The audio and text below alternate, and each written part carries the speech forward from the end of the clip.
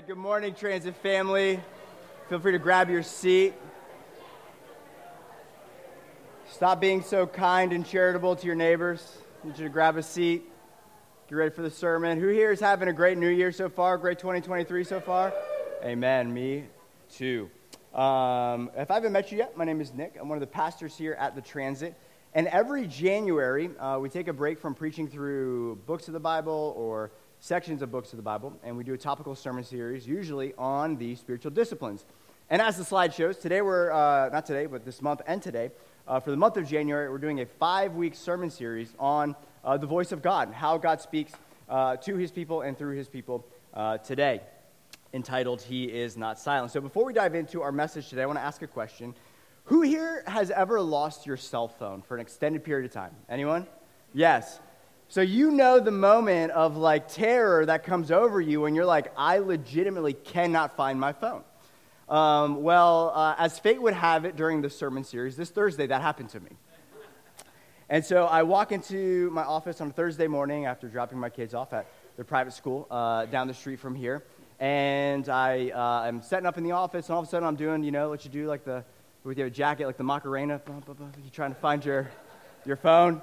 I can't find it anywhere. I'm like, okay, that's weird. Nobody panic. Everyone, relax. And so I look in my office, look at my pockets 10 times, my backpack, and my phone's not here. So I go in my car. I look in my car everywhere, and it's not there. And I'm like, okay, nobody panic, but this isn't good. So I go back to the office. I go on iCloud, and my phone says offline. Yeah, that's exactly my response. I was like, that's probably stolen. Someone just turned it off. That's what you do when you steal phones, apparently, is you turn them off so you can't track them. Not that I would know anything about that, but so I rush back. I get in my car. I'm speeding down Etzel Road, and I go to the private school. I go to the office, talk to the administrator, like, hey, anyone find a cell phone in the parking lot here or whatever? It's blue. It's got a clear screen. If you find it, call me. You can't call me. Email me. Anyways, and so then I leave there, and I'm going back home to look everywhere at the house to find my phone. So all to say, I had a lot to do on Thursday, but I was like, you know what? Work can wait. I need the comfort. I need the presence. I need the guidance of this phone, and I'm going to seek after it with everything I have. And I'm literally in my neighborhood going back to my house to turn over every couch cushion that's in that house to look for my phone. And I look to my right in between the console and my seat, and there's my phone. And I was like, you got to be kidding me. It was like a classic facepalm emoji moment for me. I was like, it was there. How did I miss that? And the reason I share that is I get back to my office, and I'm praying before I dive into sermon prep. And man, the Lord really got to me. And what I realized in that moment was I can't go 5 minutes without the presence of my phone and what it gives me, but I can go days without God, without his presence, without his guidance, without his comfort. I'm so comfortable without God in my life sometimes. And yet with a silly phone, I'll stop everything and I'll speed, man. I'll speed after that thing because I need it, man. I can't live without it. I have to have it. And I will do whatever it takes, as long as it takes, to find that which I need because, man, I'm lost without that thing. And I broke down weeping Thursday, and I really felt the Lord wanted me to share this. So we posture our hearts this morning, because when we're talking about God's voice, the reason I want to share this is that we're not trying to get you to learn a skill. We're trying to get you to love somebody. And God doesn't need your ears, he needs your heart. And if God has your heart, then he gets your ears. And so what we need to do is not wonder about, focus as much on our ears this sermon series, as I really feel like this is a call these next 5 weeks to really posture our hearts. Do we even want God's guidance in our life? Do we need God's guidance in our life? And this isn't condemning, as I just shared. The Lord wrecked me in a good way, in a way that I was blind to how apathetic and comfortable I can live without him. And so with that said, let me go silent. Thankfully, it's not a Bible, but it's a book I'm going to talk about here. But let's go silent and prepare our hearts for the preaching of God's word. And then I'll open us up in prayer.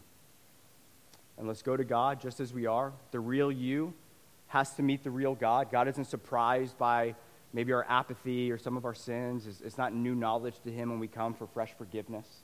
He's not in the business of condemnation. He's in the business of conviction, which leads to life.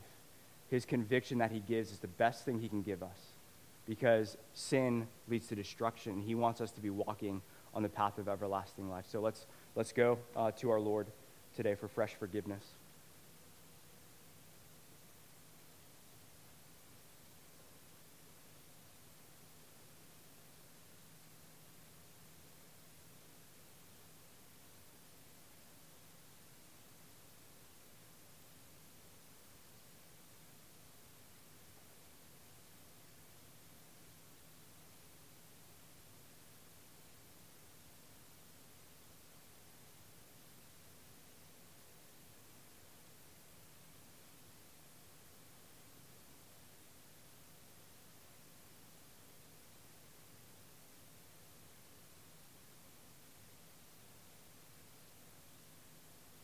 Heavenly Father, we love you.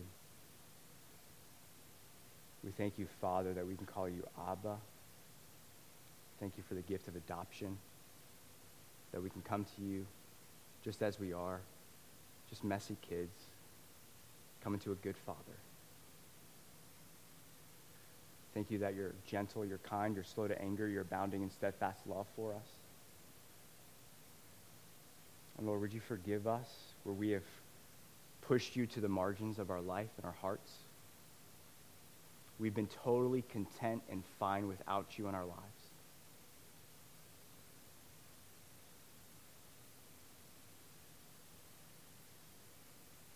And Lord, would you give us the grace to chase after you again? Not because of some guilt or condemnation to be a good Christian, because we know that you alone have the words of everlasting life, and that in your presence is fullness of joy, and at your right hand are pleasures forevermore. And may that truth cause us to gladly turn off our cell phones and to gladly close the laptop, because you're so much better. And so we love you, Lord. We bless your name. We thank you that we can come to you just as we are and receive the assurance of the forgiveness of our sins, the once and for all sacrifice of Jesus, that we're cleansed, we're forgiven, and that you can remove any obstacles that are in the way of our fellowship with you. So I just pray that you would do that this morning, God, that you would remove obstacles that are in the way of our fellowship with you, and that for the remainder of this series, God, that we wouldn't just kind of try to open our ears and learn new skills, but we'd open up our hearts to you again. And we say, God, we want to know you. God, I want to chase after you again. I want you in every detail of my life. And so we open up our hearts to you today, and we say, Holy Spirit, please come. In Jesus' name. And all God's people said, amen. All right, well, quick commercial break before I dive into the sermon proper. First thing I want to say is please take this sermon series as a whole and not in parts. Here's what I mean by that. This might be a new topic for some of you, the idea of God's voice and God speaking today. And so very well, talk number 1 or talk number 2 might raise some questions that you have. Those questions that you have very well might be answered in talk number 4 or 5. So just stick with us. If you've missed a sermon, they build on one another. That's what we're hoping to do. So make sure you go and listen to those on our website or on the Apple podcast. Secondly, here's the breakdown of our sermon series for the remainder of the month of January. Today we're going to be looking at hearing God in his word. We're going to be looking at the Bible, God's word. Next week we're going to be talking about the variety of ways that God speaks to his people outside of his scriptures. Angelic visitations, audible voices, internal voices, dreams, visions, so on and so forth. And most likely the intern's preaching that one, so pray for him, all right? And after that, week number 4, I'll be talking about prophecy. What is prophecy? Why is prophecy still for today? How do we actively listen to God for the sake of other people in a way that actually is done in love and not in other means or for other purposes? And lastly, talk number 5 is we're probably going to just be tackling the question, well, where do we go from here? And that's where I'll tie up all the loose ends and tie the sermon series together. And then the third thing I want to say is this. If the this whole concept of God still speaking today by his Spirit immediately and directly to his people is a new concept for you, and the idea of God healing today and all this is kind of fairly new, I can't think of a better resource to recommend than this book right here by Jack Deere. He's a former professor at Dallas Theological Seminary, an expert, if you will, in the biblical languages of Hebrew and Greek and all this stuff. And this book right here is called Why I Am Still Surprised by the Power of the Spirit, Discovering How God Speaks and Heals Today. It's biblically rooted and grounded. And in this book, you will just have, your mind blown away at how self-evident it is in God's word that God is still on the move and living and active by his Spirit today. And it's comprehensive yet accessible and also applicable to your life. And so we have a book table in the foyer there, and those are only $10. We have a stack of 5 of these bad boys on that table. And if you have a lot of questions about, prophecy and healing and God's voice, would you please go and buy that book and start reading it? Because Jack Deere will answer your questions in a far better way, a more comprehensive way than I can in 40-minute sermons over the course of this month. And this one's for free. So whoever wants it, you can come on stage, not come on stage, but come up here. Whoever wants this book, you can raise your hand. I'll chuck it at you. Try not to hit anyone else, but you guys want it? Boom, there it is. Richardson's. Call that little principle, ask and you shall receive. All right. So today we're diving into the topic of hearing God in his word. And I have 2 points, not 3, for this sermon. Don't get your hopes up. It's still going to be long. All right. 1, the first point is, what is God's word? And secondly, how do we hear God's word? Now, quick disclaimer again. When I am going to seek to ask the question, what is God's word, I'm going to miss some things. Entire libraries for the last thousands upon thousands of years have been filled answering that question, what is God's word? So I'm not going to be able to tackle everything, but I'm answering that question, what is God's word, in the framework of this topic. He is not silent, hearing God's voice. I just want to throw that disclaimer out there. If you want more sermons on God's word, we've done a bunch at the Transit. Go on our website. You can look them up, and I can also point you, if you want more information, to other really good resources that I can point you to, books and blogs, so on and so forth. So first question we're going to be tackling is, what is God's word? Well, if you've been in the church for a while, like one of the go-to illustrations that pastors use, and God bless us pastors, we need help, and I need help too, as a pastor, is this is the go-to one that I heard growing up, is the Bible is the car manual to life. And man, if you want to motivate people to read the word, I can't think of a better. What are you thinking, Pastor? What do you mean? You mean that book that I've never opened and it's in my glove box? I don't even know what it is or what it's saying. Oh, that fires me up. I'm going to run to the glove box and learn about how to, whatever. What are we doing, right?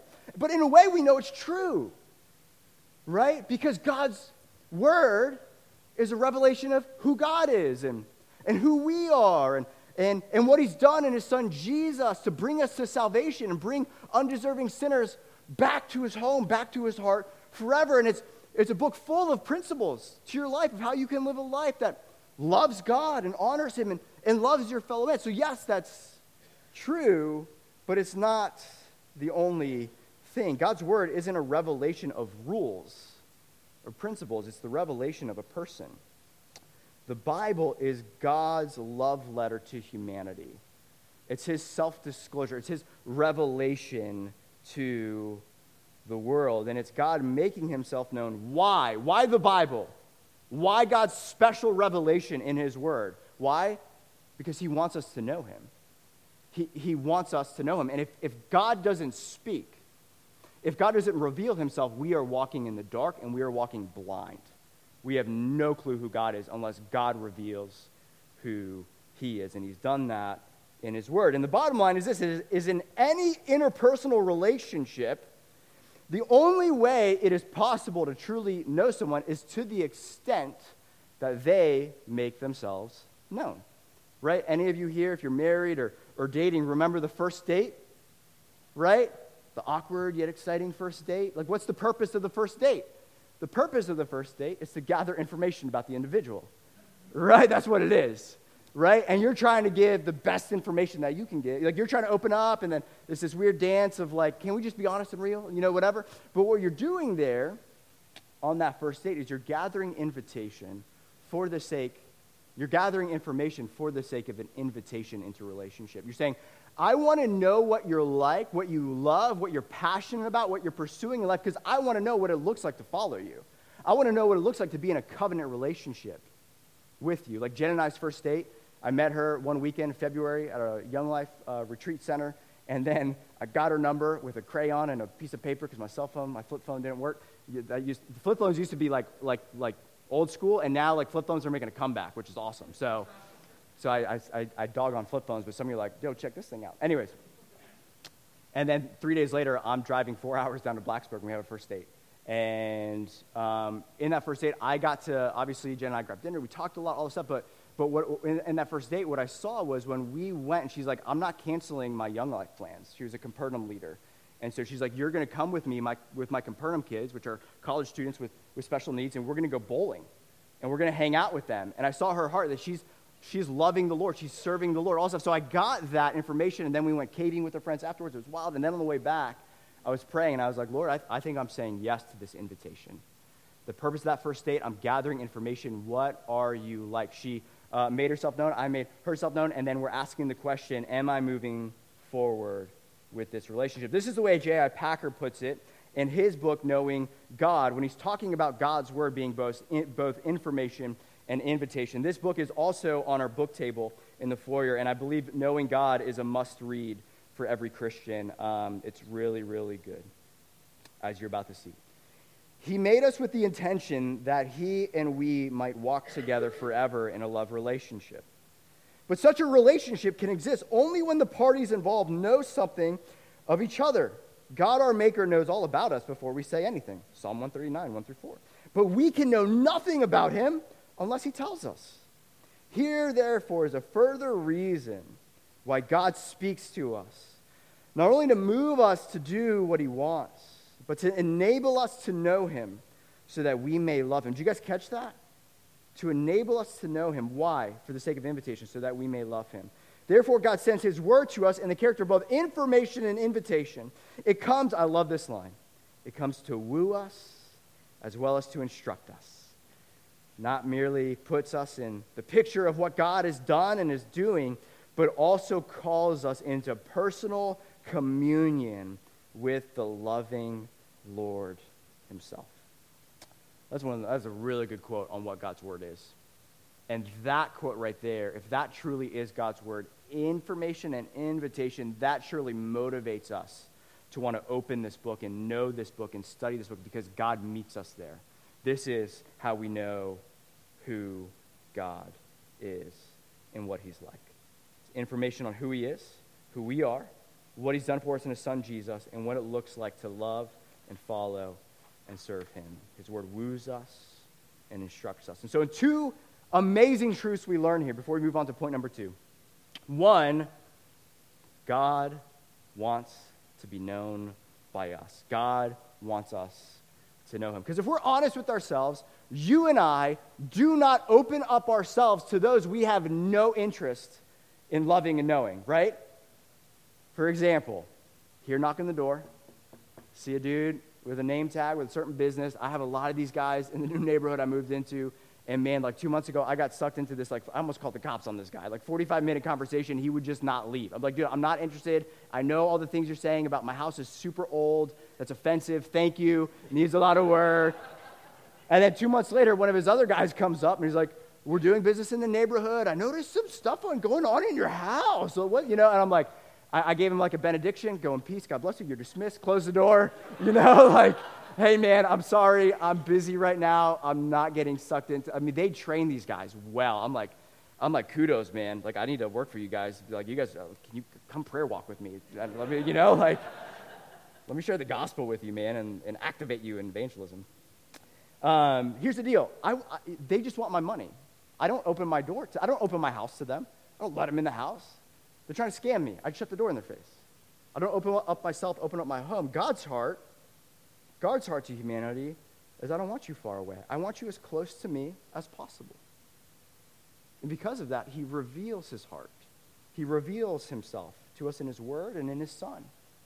This is who I am. This is my posture towards you. Don't let anyone else, any other false god tell you otherwise. This is who I am. This is how I love humanity. This is your purpose in life. And in love, he gave us the precious gift of his word, so we're not walking blind, but we can run full sprint right to his heart. And in addition to that, when our sinful rebellion created a separation between us and this God of the universe, then he gave us the gift of his son as a sacrifice for our sins to tear down that separation. The Lord just doing everything he can to remove all the obstacles in your life, to make it as easy as possible in a way. Obviously, it's hard to follow Jesus, take up your cross, deny yourself, but he's clearing out all the clutter, all the obstacles, anything that would separate you, so all you have to do is say yes and turn and follow him. He's a good God. He's a gracious God. This is how much God loves us. He's shouting with a hoarse voice at humanity, I am a God of love, and I want you to come home to me. He doesn't slam the door in our face. He actually opens that door, and he cries out to everyone through his church to come in and feast at his table with him forever. So the first incredible truth is that if God didn't want you to know him and love him, there would be no Bible. He would be deistic. He would close the door. He'd slam the door in your face. Stay away from me. I don't want to hang out with you. Because he does, we have this book, Genesis to Revelation, inspired by the Holy Spirit through human authors. And the second incredible truth is this, is that we can know God. It's not just that God wants us to know him, but that we actually can know God. This is the most amazing fact of Christianity, is that we can relationally know the living God. J.I. Packer in his book, Knowing God, says that the chief blessing of the gospel is not justification by faith, it's adoption. That you and I get to, the spirit inside of us cries out, Abba, we now have a father. And that adoption is irrevocable. Once a son, once a daughter, always a son, always a daughter. And the way we come to know God is through what he says, through his word. Thankfully, we don't have to guess which God is God. We don't have to guess what his character is, what he's like, what he likes, what he dislikes. We don't have to guess what we should call him. We don't have to guess how we should live our lives to honor him and please him. He's given all of this to us in his word. Everything we need to find salvation in his son and to live for the glory of his son. 2 Timothy 3:16 through 17 says this, all scripture is breathed out by God and profitable for teaching, for reproof, for correction, and for training in righteousness, that the man of God may be complete, equipped for every good work. If you want to know God and you want to hear his voice, look no further than your Bibles. This is his autobiography. He wrote it himself through the inspiration of human authors. And stated differently, it's impossible to know God and hear his voice if your Bible stays closed. It's impossible to know God and hear his voice if our Bible stays closed. If your Bible stays closed, you don't actually have an accurate picture of who God is. We don't get to spin a wheel in our house and say, I think God's like this. No, he's spoken. He said, this is what I'm like. Whether you like it or not, I'm holy and I'm just. I'm the judge of the earth. Every knee will bow and tongue confess that I'm Lord of the heavens and the earth. Oh, that's kind of harsh, condemning. Yeah, it's true. He's revealed it. And he's a God of love and compassion. And he's slow to anger and he's abounding in steadfast love. And all those attributes meet in the person and work of Jesus and is shown most clearly in God's love for us and his justice and his hatred towards sin on the cross. And so I'll say this. If our Bible stays closed, we don't know who God is and we don't know accurately who we are. But going a step further, talking about our sermon series theme here, about hearing God's voice, going a step further, it could even be said that in a way, it's a slap in the face to God when our Bibles remain closed and yet we're crying out for more revelation from God by other means. I'll say that again. In a way, I don't want to condemn anyone, but that needs to be said. It's almost a slap in the face to God when he's gone to such great lengths to give us his word. When our Bible stays closed and yet we're crying out to God, God, just give me an angel, right? Give me a vision, right? If this is closed, when God's given us his word, it's like a kid at dinner. I got 3 kids at home, 6, 4, and 2, and you work, you labor to get them a delicious meal, the nutritious meal. Maybe you give them a little dessert on the side when mommy's not looking, whatever. And kid looks at the plate and they say, I don't want this.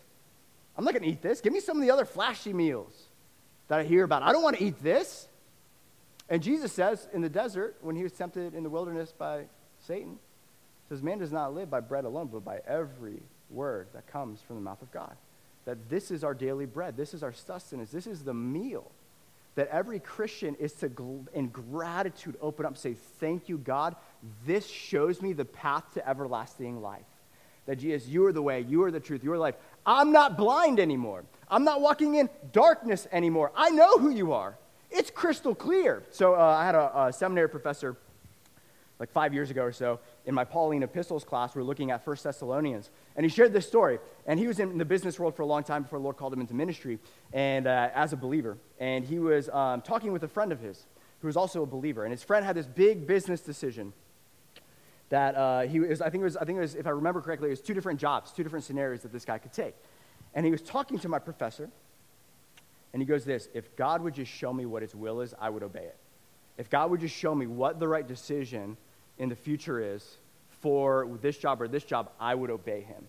Now, we're going to talk about how I think that's well and good. I think you should ask God for specific future decisions. I think that's totally biblical. But here's what my professor said, and it's a timeless truth. This guy was shacking up with his girlfriend at the time. And my professor, I'm pretty sure, if I remember the story correctly, he either told us that he told us this or that he would have said this. But he says, you want to know what the will of God is for your life? You want to know what the will of God is for your life? Look no further than 1 Thessalonians 4, verse 3, which says this, for this is the will of God for your life, your sanctification. And follow, but you becoming less and less like your sinful selfish self, and more like the person of Jesus and his selflessness in your life. And then it goes further, that you abstain from sexual immorality.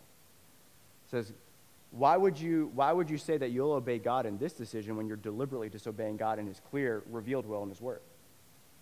And the principle is this, you don't need a vision when you got a verse. That's the principle. You don't need a vision when you got a verse. This is the will of God, your sanctification. And so by the power of the Spirit, Galatians 5 says that you'll gratify the desires of the flesh unless you walk by the power of the Spirit. Yeah, cry out to God. Ask God to help to help obey, to live a life that's pleasing to him in the way that he's revealed. This is what pleases me. This is my will for your life. God in his grace hasn't left us blind, hasn't left us in the dark. His word is a lamp unto our feet to navigate this hard life, this difficult life. This is the way to salvation. This is entering the narrow gate. There's a wide gate out there with a lot of YouTubers and social media influencers talking about what it means.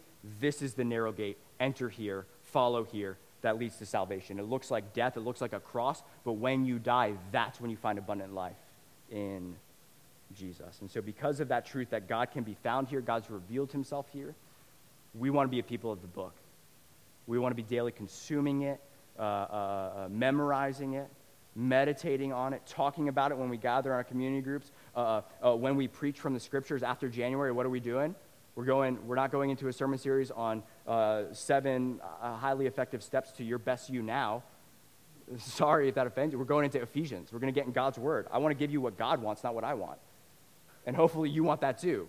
Not Pastor's Nick, latest and greatest, thoughts on whatever. No, you want God's word. We need God's word. God's gone to great lengths to give us his word. And so let's be a people that go to great lengths to get in his word. Okay, so that's what is God's word. And the second topic we're going to be looking at is this. How do we hear God's voice in his word? Now, at first glance, the second point, you might be saying, that's an oxymoron. How do you not hear God's voice in his word? If God's word is where God has spoken, how do you miss God in his word? It's impossible. Well, that's not what Jesus says. John 5, 37 through 40. And the Father who sent me has himself borne witness about me. His voice you have never heard. He's talking to Pharisees. And these dudes memorize like the first 5 books of the Bible. And he says, the voice of God you've never heard. His form you've never seen. And you do not have his word abiding in you, for you do not believe the one whom he has sent. You search, watch this line, you search the scriptures because you think that in them you have eternal life. And it is they that bear witness about me. Yet you refuse to come to me that you may have life. And what we see here is the tragic error of the Pharisees that Jesus is highlighting is they solely went to the scriptures as an end in and of itself. They didn't go through the scriptures to the living God. Does that make sense? They approached the Word of God as an end in itself. They went to the Scriptures, not through the Scriptures to the heart of God. That, their error is our error as well. Instead of running after God, we run to the Scriptures thinking that that is just an end in itself. And so it begs the question, is this, is how do we not be like Shmuel from The Chosen? Right? Some of you got that reference. Say it differently. How do we not be like a Pharisee and miss God in the study of our word? 3 points, and then I'm going to conclude. First and foremost, we need to aim at connection in our daily reading plan in our Bibles. We need to aim at connection. Often you and I read God's word. We have a daily reading plan. Hopefully you do. I highly recommend the 5-day reading plan. I'm doing that this year. It's reading the Bible in a year. It's a 5-day reading plan. Monday through Friday you read. And the people who crafted this are genius because they know Saturday and Sunday you're going to need to play some catch-up. Okay? So 5-day, look it up. Start that. It's amazing. It's really been ministering to my soul these past couple weeks. And often we read our Bibles like we read through our emails. Right? I don't know about you. I don't like writing emails. I don't like reading emails. And so, sometimes I set a time of the day when I'm going to read emails and write emails, and there's a timer. And I'm like, I'm only given 30 minutes to this, and I'm glossing over, right? Okay, first sentence, last part. Not to your emails, of course.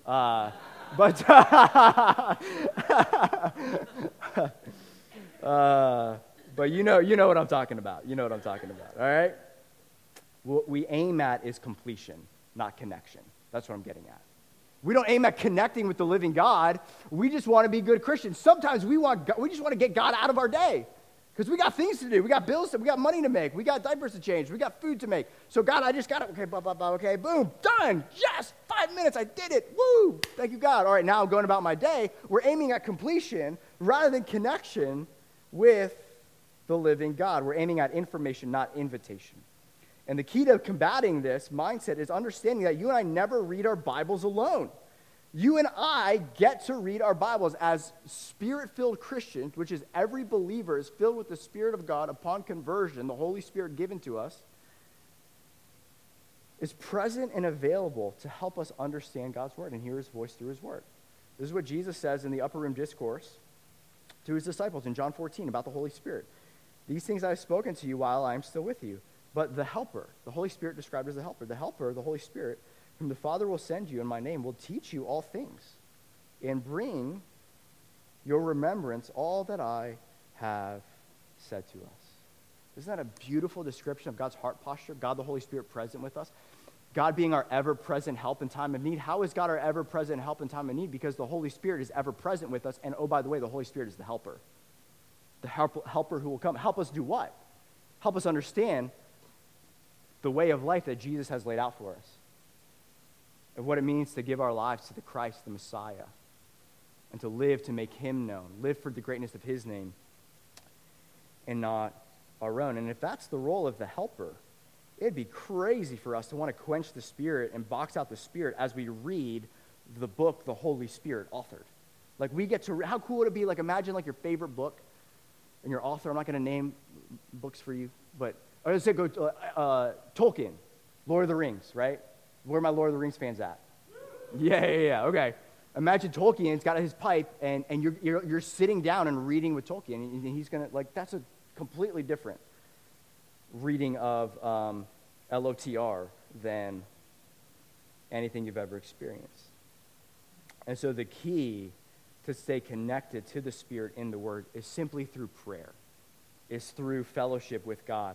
Reading with my kids, I love reading with my kids, and I don't necessarily read books with my kids.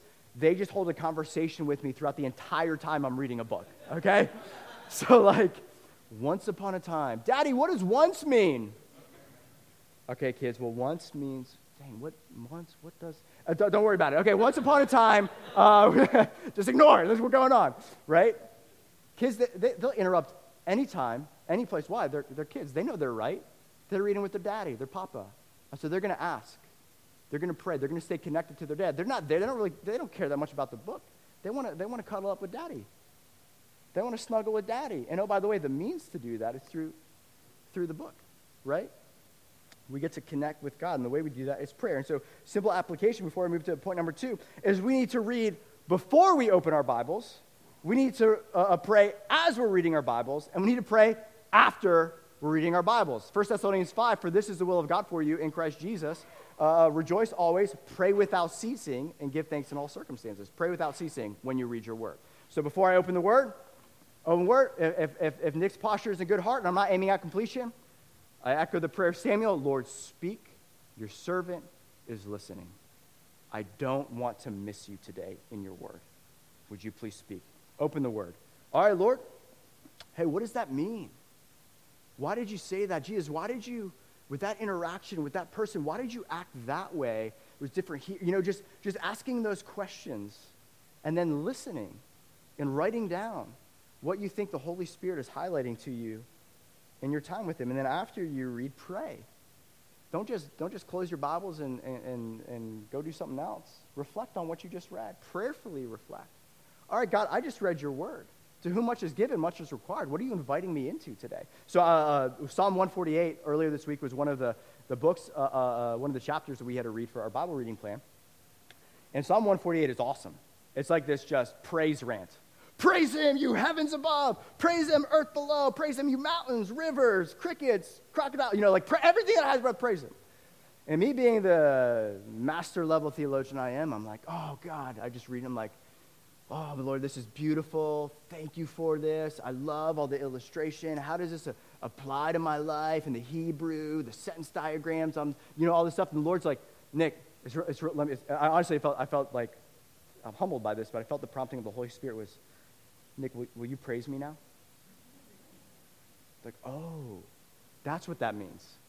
Like, this is actually how the world works. I was created, everything was created above and below to do what? To praise God. Do I fit in that category? Yes. Am I going to praise God?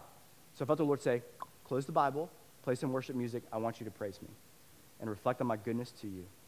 And that's what I did. Because that's what it means to get in the Bible. Why else are we getting in the Word if we're not willing to obey it? Right? So pray before, during, and after. Listen and see the prompting of the Spirit through his word, what he's inviting you into. Secondly, let's change our expectations. Let's change our expectations just from God has spoken in his word to God is speaking in his word. That this isn't a dead book. This is a living book. Hebrews 4. For the word of God is living and active, sharper than any two-edged sword, piercing to the division of soul and of spirit, of joints and of marrow, and discerning the thoughts and the intentions of the heart. It was a beautiful, beautiful verse. Why is God's word living and active? Because God is living and active. The author is living and active, and he is present, making this word come to life as we read it. So anytime we open this book, if you want to hear God speak, look no further than your Bibles. This is where God has spoken, but also where God will speak to you and cut you to heal you. Like, hopefully a lot of us have these stories where time and time again we're reading our scriptures, and all of a sudden it's like the verse comes and smacks us across the face. And we know that God spoke directly to us through his word in that moment. And maybe in that moment it was breaking off shame and condemnation, not understanding our position as sons and daughters of the living God. No more shame, no more condemnation. Maybe it's that. Maybe it was the Lord breaking off fear and anxiety in our life. Maybe it was the Lord bringing conviction in that. That cutting was bringing conviction of sins that we were walking in that we didn't think were that big of a deal. But when that moment happens, it's not necessarily just the book. It's the author, the Holy Spirit, holding the scalpel of his book. And he's saying through his word, he's cutting us in order to heal us, in order to conform us into the image of God. And so what that means then, if that's true of God's word, then we can take it a step further and say your sanctification is impossible outside the word of God. That if you want to be conformed into the likeness and image of God, where does it say that God comes and cuts us and searches our hearts? It's in the scriptures. It's in the word. So every time we gather and open his word, we're opening up our hearts and we're saying, search me, O God. Remove from me what needs to be removed. Encourage me where I need encouragement. Convict me where I need conviction. And we're scheduling an appointment with the great physician. And the primary tool that the great physician uses for your sanctification is his truth. It's his word, which is living and active. And because of that, we should be running after our Savior through his word. It's beautiful, the work he does as his people get in his word. Third point, and I'll conclude. Let's study for the sake of consecration. Study for the sake of consecration. I am a Bible guy. I love the word. I have been talking with my wife about pursuing doctoral degrees in theology, and she has put the kibosh on that very quickly, at least in this season. So pray for us. Listen, I want to say this. You better believe that there is a place to study and to memorize God's word in your life, if done in love and not legalism. There is a place for that. It is desperately needed in our life. The Lord says to love him with all your heart, your soul, and your mind, and your strength. There is nothing wrong with loving God's word. There is nothing wrong with studying God's word. There is nothing wrong with memorizing his word. His word, the Lord tells us to do that. It's needed. It's necessary. It's not legalism if it's done in love. Because you and I become expert scholars with the people we love, right? Like hopefully if you've been married for a long time, you've grown to understand your spouse's love languages a little better. When Jen and I were first married, I would just give her gifts, really expensive gifts. And her love language is shopping on sale and words of affirmation, okay? Like, I was missing it. What I'm getting at is I was completely missing it. She's like, how much did you spend on that? Oh my gosh, like, did you at least do whatever, you know? And so I was like, and so now, historically, I was just like, why? And I'm like, oh, she needs to write a card. And I'm like, I need to get my card writing game up. I've never written a card in my life. You can barely read my hand. Have you ever gotten a letter from me? Have you been like a volunteer? Like, it is awful. Like, Caleb's nodding his head. He's like, yeah, I can barely read it. You need Google Translate for Nick's handwriting. It's awful. But if I truly love my spouse, I'm going to become an expert in what she has said about what pleases her and what displeases her. If I truly want to live to please her, I'm going to become an expert. Psalm 119:11. I've stored up your word in my heart that I might not sin against you. What we see there's effort. There's storing up. There's memorization. There's hours spent reflecting and memorizing, meditating on God's word. Why? Because I don't want to live a life that displeases God. That displeases God. And we come to God on his terms, not our own. We don't decide how God wants to be loved. That's actually living in rebellion to God. It's saying this is what God wants when God has clearly said, this is what I want. Come and follow me and live your life under the authority of what I have said, that this is my love language. This is how you can live a life that's pleasing unto me. And so therefore, if we want to live a life pleasing unto God, we'll go and we'll search his scriptures, we'll meditate on his scriptures, so that we can live a life that honors him, that brings glory to his name, that shows the world what our God is truly like. And we find all that in his word. So if you and I love God, we will love his word, because in his word he speaks to us clearly and consistently on how we can live lives to please him and glorify him. And therefore nothing would bring us more joy than to be a people of the book who meditate on it and study it and memorize. So band, you can come on forward. I'm going to conclude with this. And no, I'm not going to hold you up here 45 minutes. All right.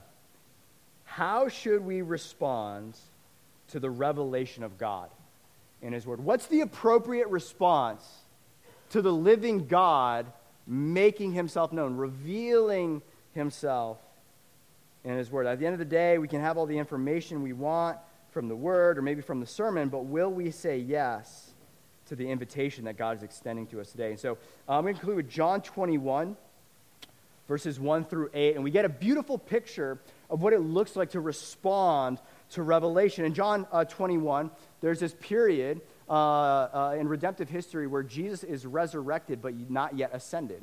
And we have, I think it's 10 recorded instances in the scriptures where the resurrected Jesus appears to his disciples. And we're about to read one of these instances.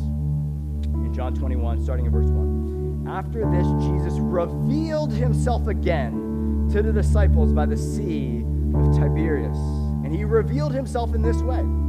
Simon Peter, Thomas called the twin, Nathanael of Cana in Galilee, the sons of Zebedee, and 2 others of his disciples were together. And Simon Peter said to them, I am going fishing.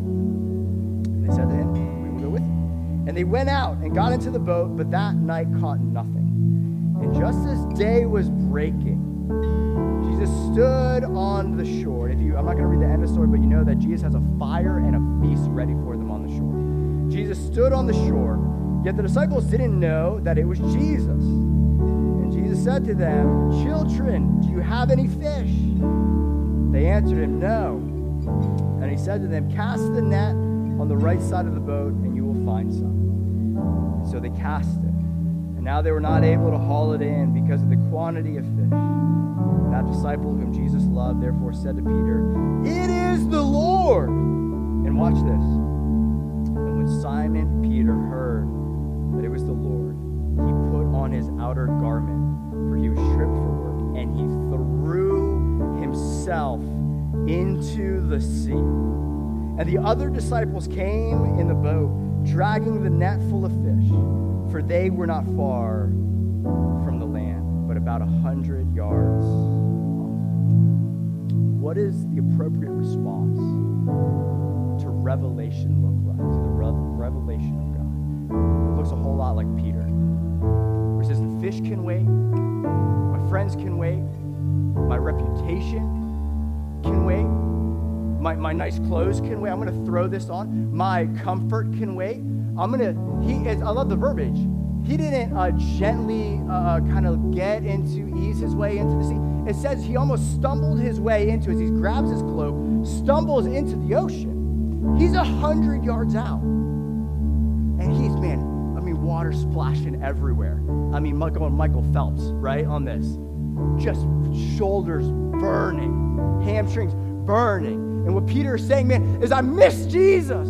I got to have him again in my life. And I'll do whatever it takes to follow him. And he's on the shore, and he's called my name, and he has everything prepared. And so what's my response going to be? I'm not going to wait. Sorry, fellas, you got to clean the fish. I'm running. I'm swimming. I'm everything I have. Jesus given everything he has for me, so everything that I have, I'm coming for him. And so how are we going to respond today, 2023? What's it going to be a year of? What's it going to be a year of?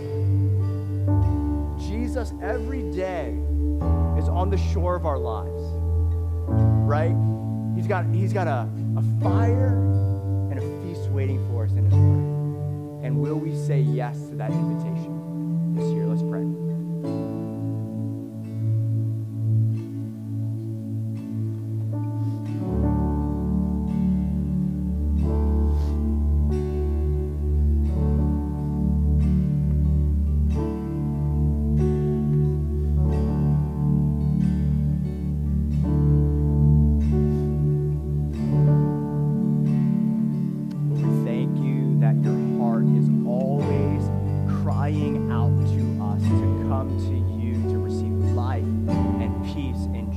Fellowship with you. That's your heart, God, and you've gone to such great lengths to make yourself known in your word and in your son Jesus to us, God. We can have salvation, we can have life abundant, we can have purpose and meaning and everlasting life. We're not blind anymore.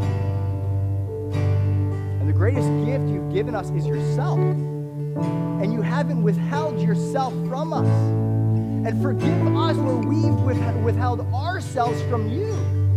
Because that's not how you've treated us.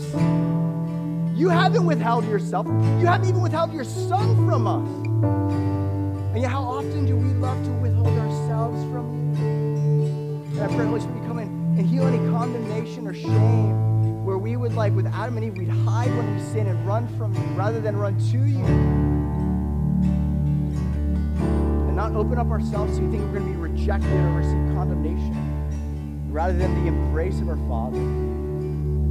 So, Lord, these next 5 weeks, Lord God, and even starting today, in this room right now, I pray, Lord, that you would hear prayers in the hearts of men and women in this room where they say, Lord, you have not withheld yourself from me. So, Lord, I want to not withhold myself and my heart from you anymore. I invite you into my heart. I invite you to every room, every dark room, every room that I've shut off to you, and I want you to come.